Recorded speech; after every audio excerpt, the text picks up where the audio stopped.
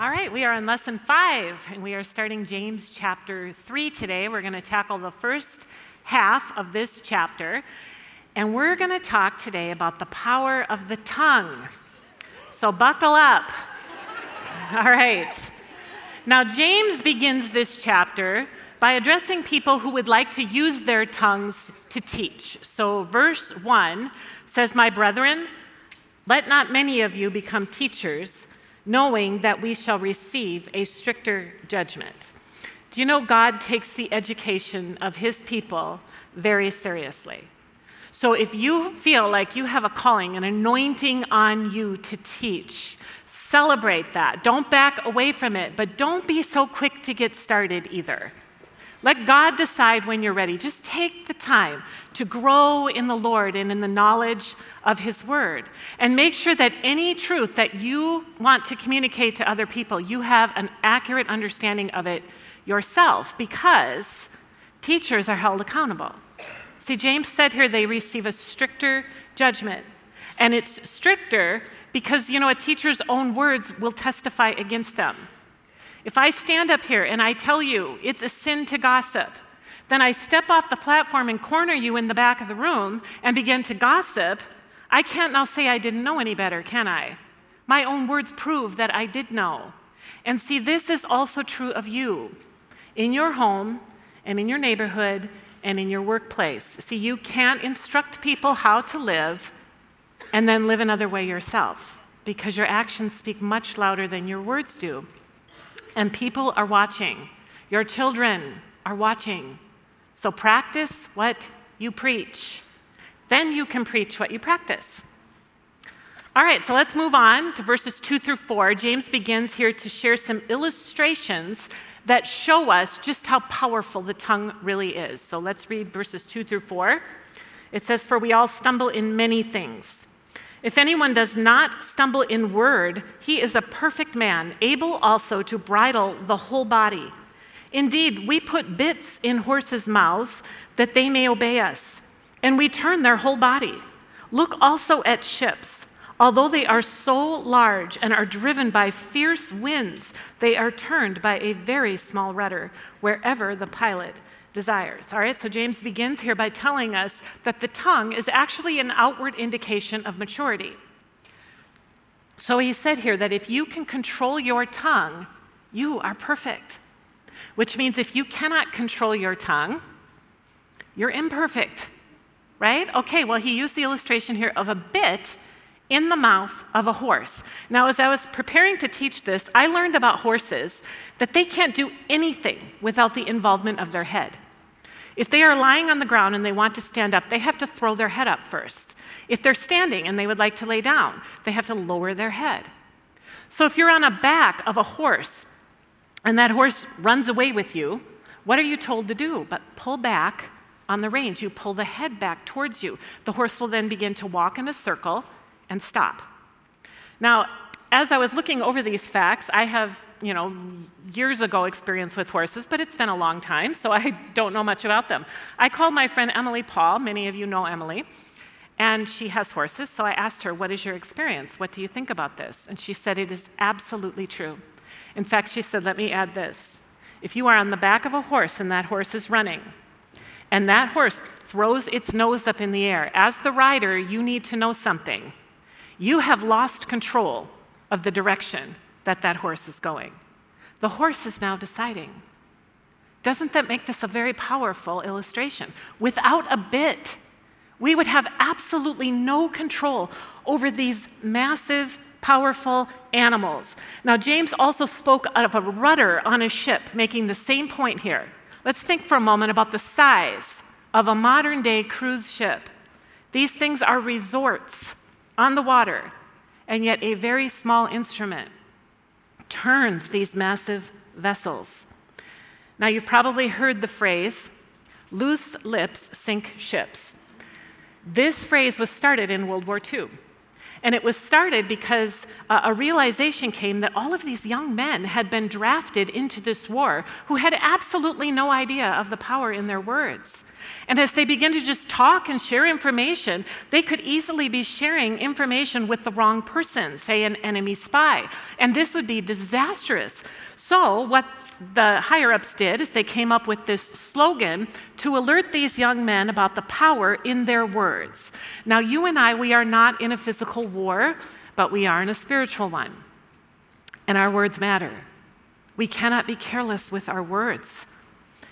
Now, a bit and a rudder are small, but they are important.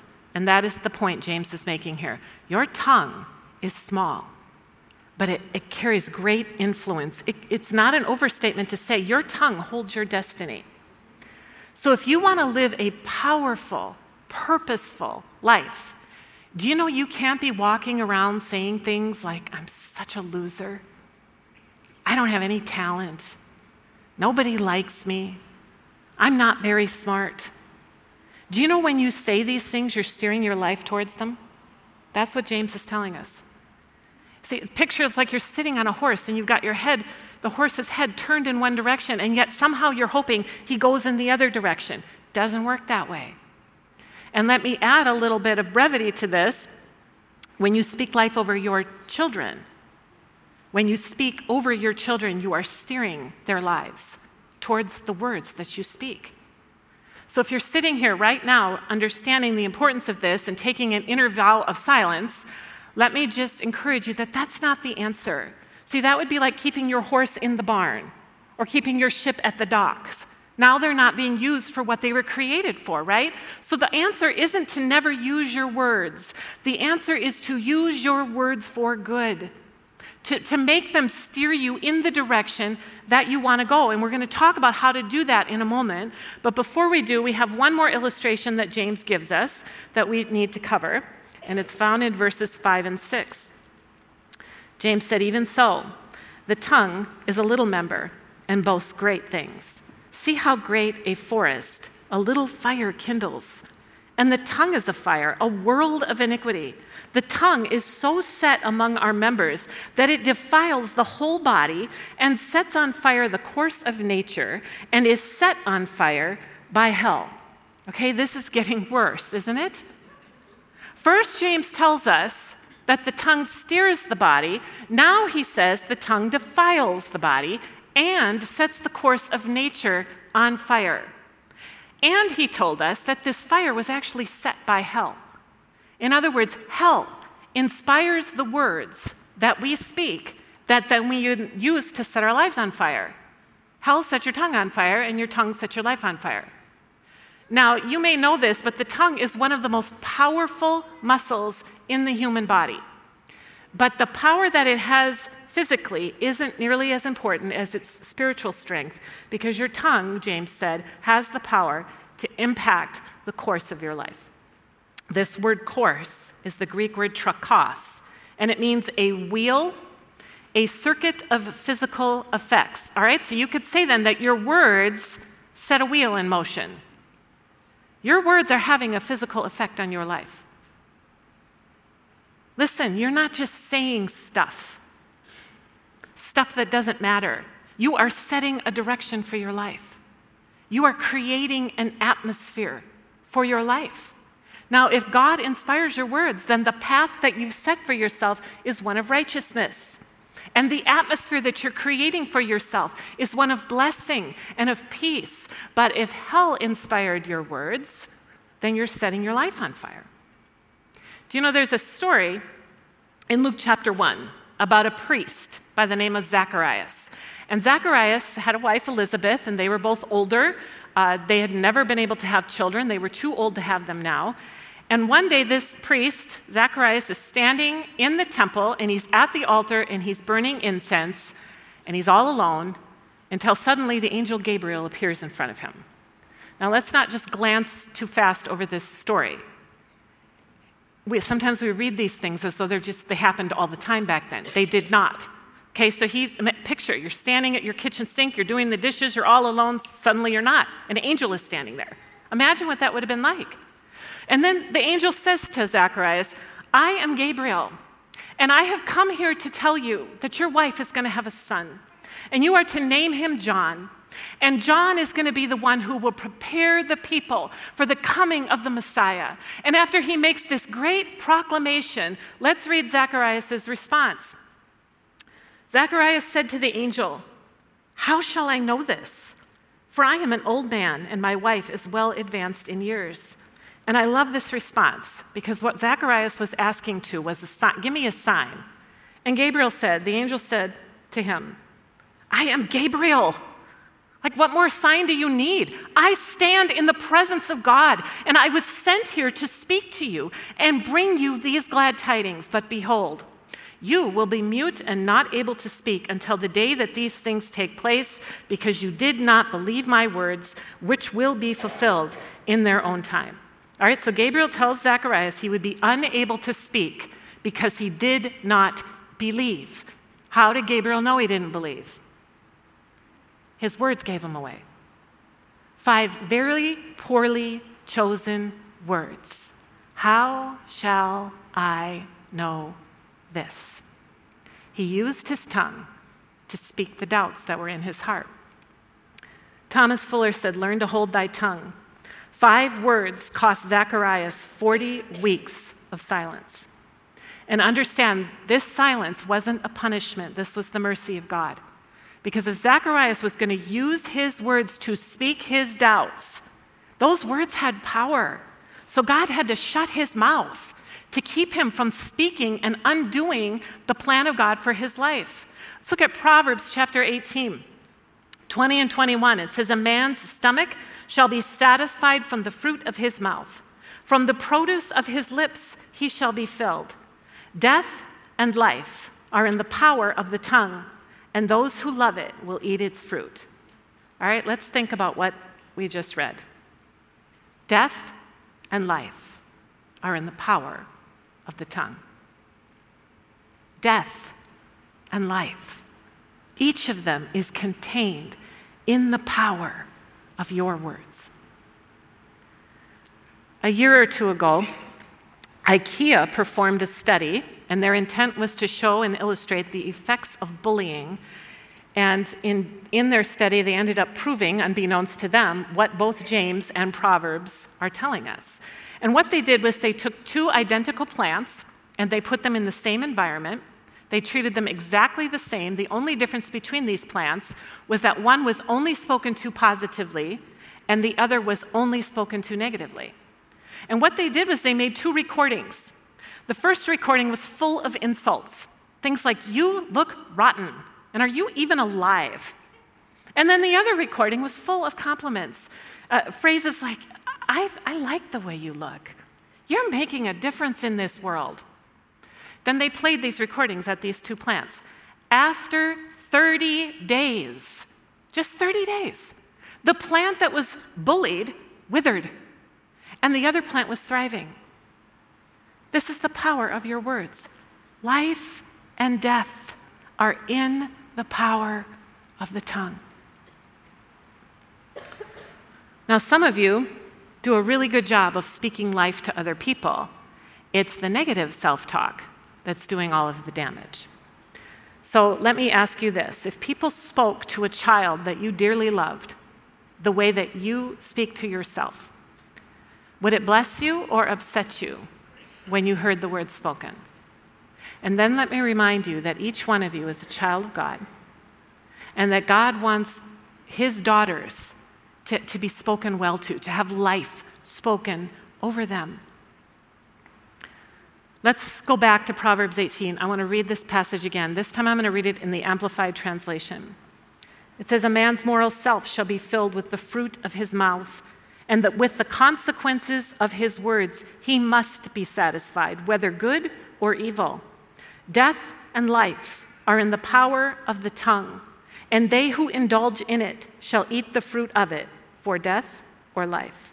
So this passage again, it says that you are going to eat the fruit of the words that you've spoken. And in fact, you already are. Much of your life, the way it exists right now, it is the way it is because the words that have been spoken in the past. See, Proverbs tells us you have to be satisfied with the consequences of your words. And that's because this is a spiritual law. There is no getting out of the effects of this. You will eat the fruit that comes from the seeds that you have spoken with your words. Picture that every time you speak, you're spitting seeds out of your mouth. Those seeds are being planted in your life. They're putting down roots, they're growing up, and they're going to produce something. So if you are right now dissatisfied with the way your life is going, would you just consider for a moment that the problem might very well be right under your nose, literally.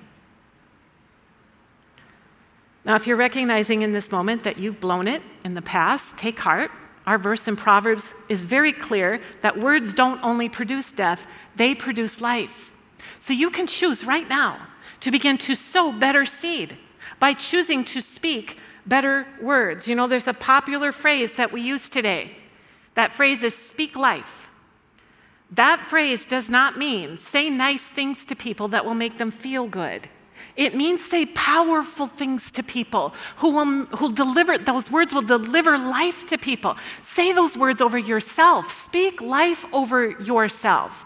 Now let's talk about how to do this, because you know it's not as easy as using your self-will to change your vocabulary. And the reason why that won't work is that the tongue is ultimately not tameable.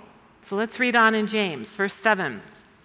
For every kind of beast and bird, of reptile and creature of the sea is tamed and has been tamed by mankind, but no man can tame the tongue. It is an unruly evil full of deadly poison.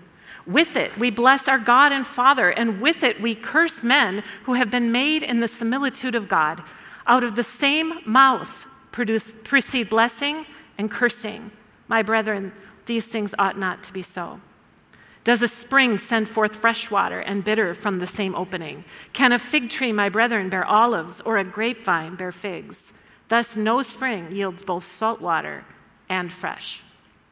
All right, we talked about the bit in the mouth of a horse. We talked about the rudder on a ship. But do you know these tools are not actually what turns these vessels? They're just the tool. It's the rider of the horse.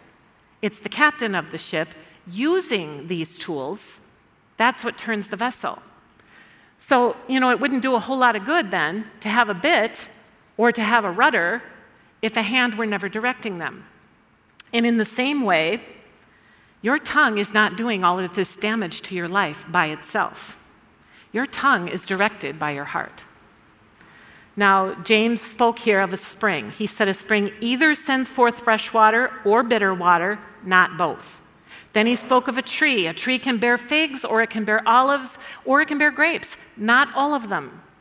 And the point here that he's making is that our mouths can worship God, and then we can use the same mouth to curse someone who was made in the image of God. And what James is saying is that goes against nature. That ought not be so. But he said we can't tame the tongue. So your tongue will eventually prove what is in your heart. In the same way that taking a drink of water is going to prove whether or not that spring is producing something bitter or something sweet. Because the tongue will speak whatever is in your heart. And you can't stop it. But you can give it better material. Jesus said, in Matthew 15:18, those things which proceed out of the mouth come from the heart, and they defile a man. Proverbs 4:23 says, keep your heart with all diligence. The Amplified Bible says, guard it above all that you guard, for out of it spring the issues of life. All right, so if cursing and slander and gossip and negativity, if that's what's coming out of my mouth, then I need to examine the source of where that stuff came from. Because the truth is, that stuff is in my heart. And I can spend all of my time attempting to control what I say. But if I am never willing to deal with my heart, then trying to control my tongue is pointless. Matthew 12:33, this is Jesus again. He said, either make the tree good and its fruit good, or make the tree bad and its fruit bad. For a tree is known by its fruit. Brood of vipers, how can you, being evil, speak good things? For out of the abundance of the heart, the mouth speaks. A good man out of the good treasure of his heart brings forth good things, and an evil man out of the evil treasure brings forth evil things. So Jesus said it's out of the abundance of the heart the mouth speaks. So let's talk about what we can do to change the contents of our heart. The first thing that you can do is you can choose your thoughts. Now, thoughts are an important part of determining what is going on in your heart. So then let me ask you this. What's going on in your head? What are you mulling over? What are you meditating on? Because if it's up here long enough in your head, it's going to get into your heart. And if it gets into your heart, it's going to come out of your mouth. And it's going to produce fruit that you have to eat. Now, we talked about a spring. A spring can't produce both fresh water and bitter water. If your heart is that spring, then think of your thoughts as though you're standing on the edge of that spring, throwing stuff into your heart with what you're thinking about. So if I'm standing by that spring and I'm throwing negativity in, that's not going to produce fresh water. That water is going to be bitter. Now, Paul told us how to think in Philippians 4:8. He said, now, dear brothers and sisters, one final thing. Fix your thoughts on what is true and honorable and right and pure and lovely and admirable. Think about things that are excellent and worthy of praise. These thoughts will feed your heart. They'll fill it full of life. And then that's what will come out of your mouth. The second thing that you can do is you can choose your words. Now, we've already talked about how ultimately the tongue isn't tameable, but we can have these little short bursts of discipline over it, and we need to use them wisely. Because while the mouth will speak what's in the heart, it's also true that the heart can be impacted by the words that you choose to speak, intentional words. Do you know we need to be making some declarations? We need to be declaring things over our lives that God would declare over our lives. And you know, we never speak more powerfully than when we speak the word of God. Think for a moment about the power in God's words. God spoke and created heavens and the earth. All the beautiful things that we see in the world, they were created by God's words.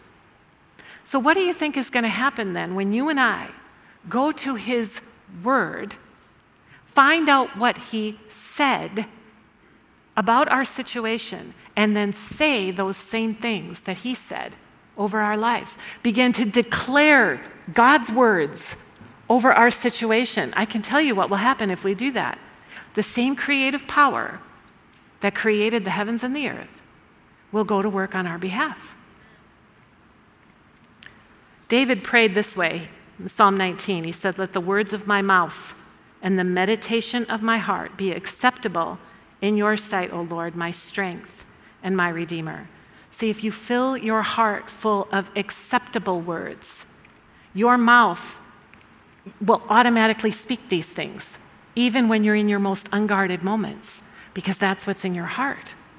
So you could say it this way, your tongue can fill your heart so that your heart can use your tongue to speak life. It works both ways. Third thing that you can do is you can choose your friends. You can fill your heart up with the words of other people, people who know how to speak life.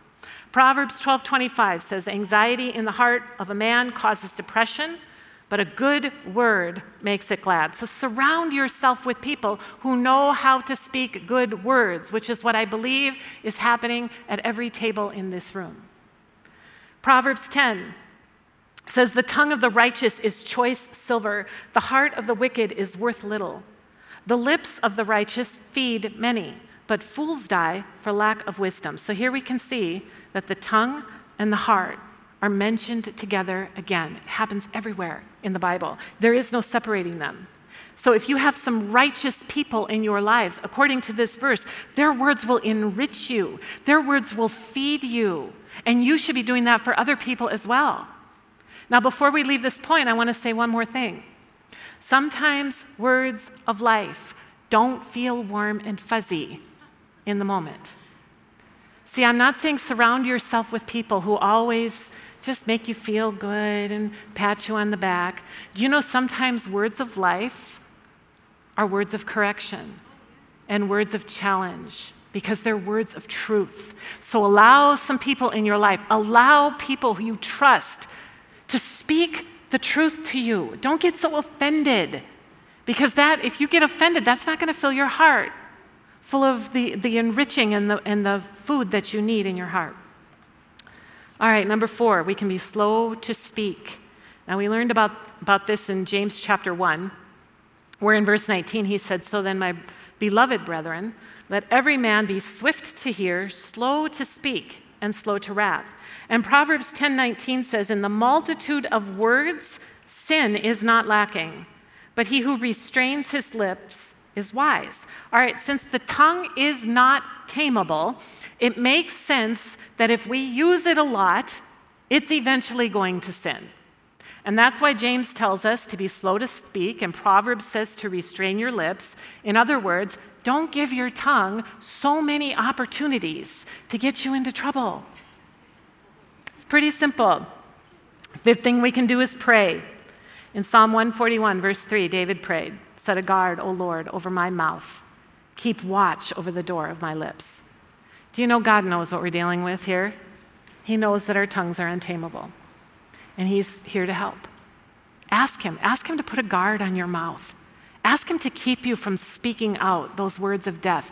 Ask him to give you words of life that you can speak again. Just ask him. All right, now, let's sum this up as we close.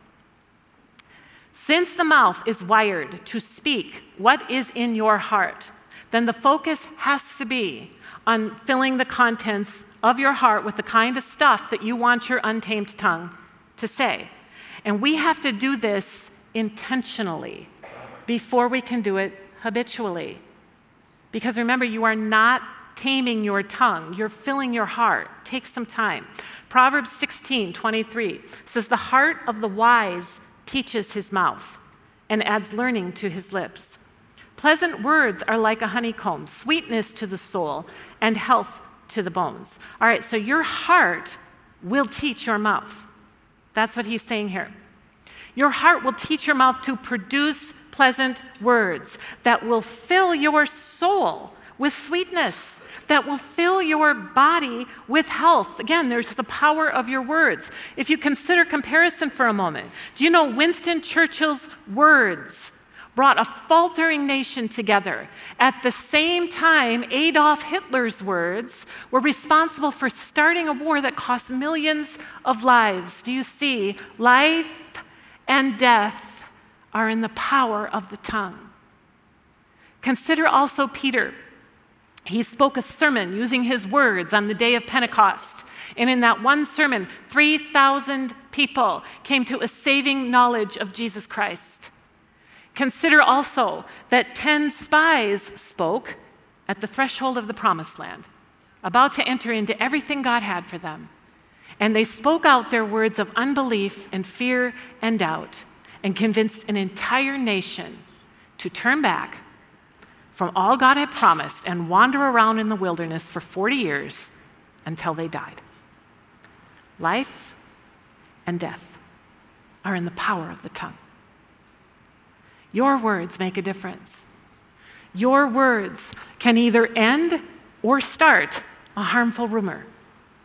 Your words can encourage someone to try again or encourage someone to completely give up. Your words can set the direction of the life of a child for good or for bad. Your words can set an atmosphere of happiness or of misery in your home, in your workplace, in your relationships. See, your words are creating the fruit of your life. So what fruit are your words producing? Now I want to end with a quote by Charles Capps. He said, "If Jesus came to you personally and said, 'From this day forward, it will come to pass that everything you say will happen exactly as you said it,' would that change your vocabulary?" I believe it would. Well, that's all I have for you. Now it's your turn. you guys are going to discuss at your tables. Speak life to one another. Amen? Thank you.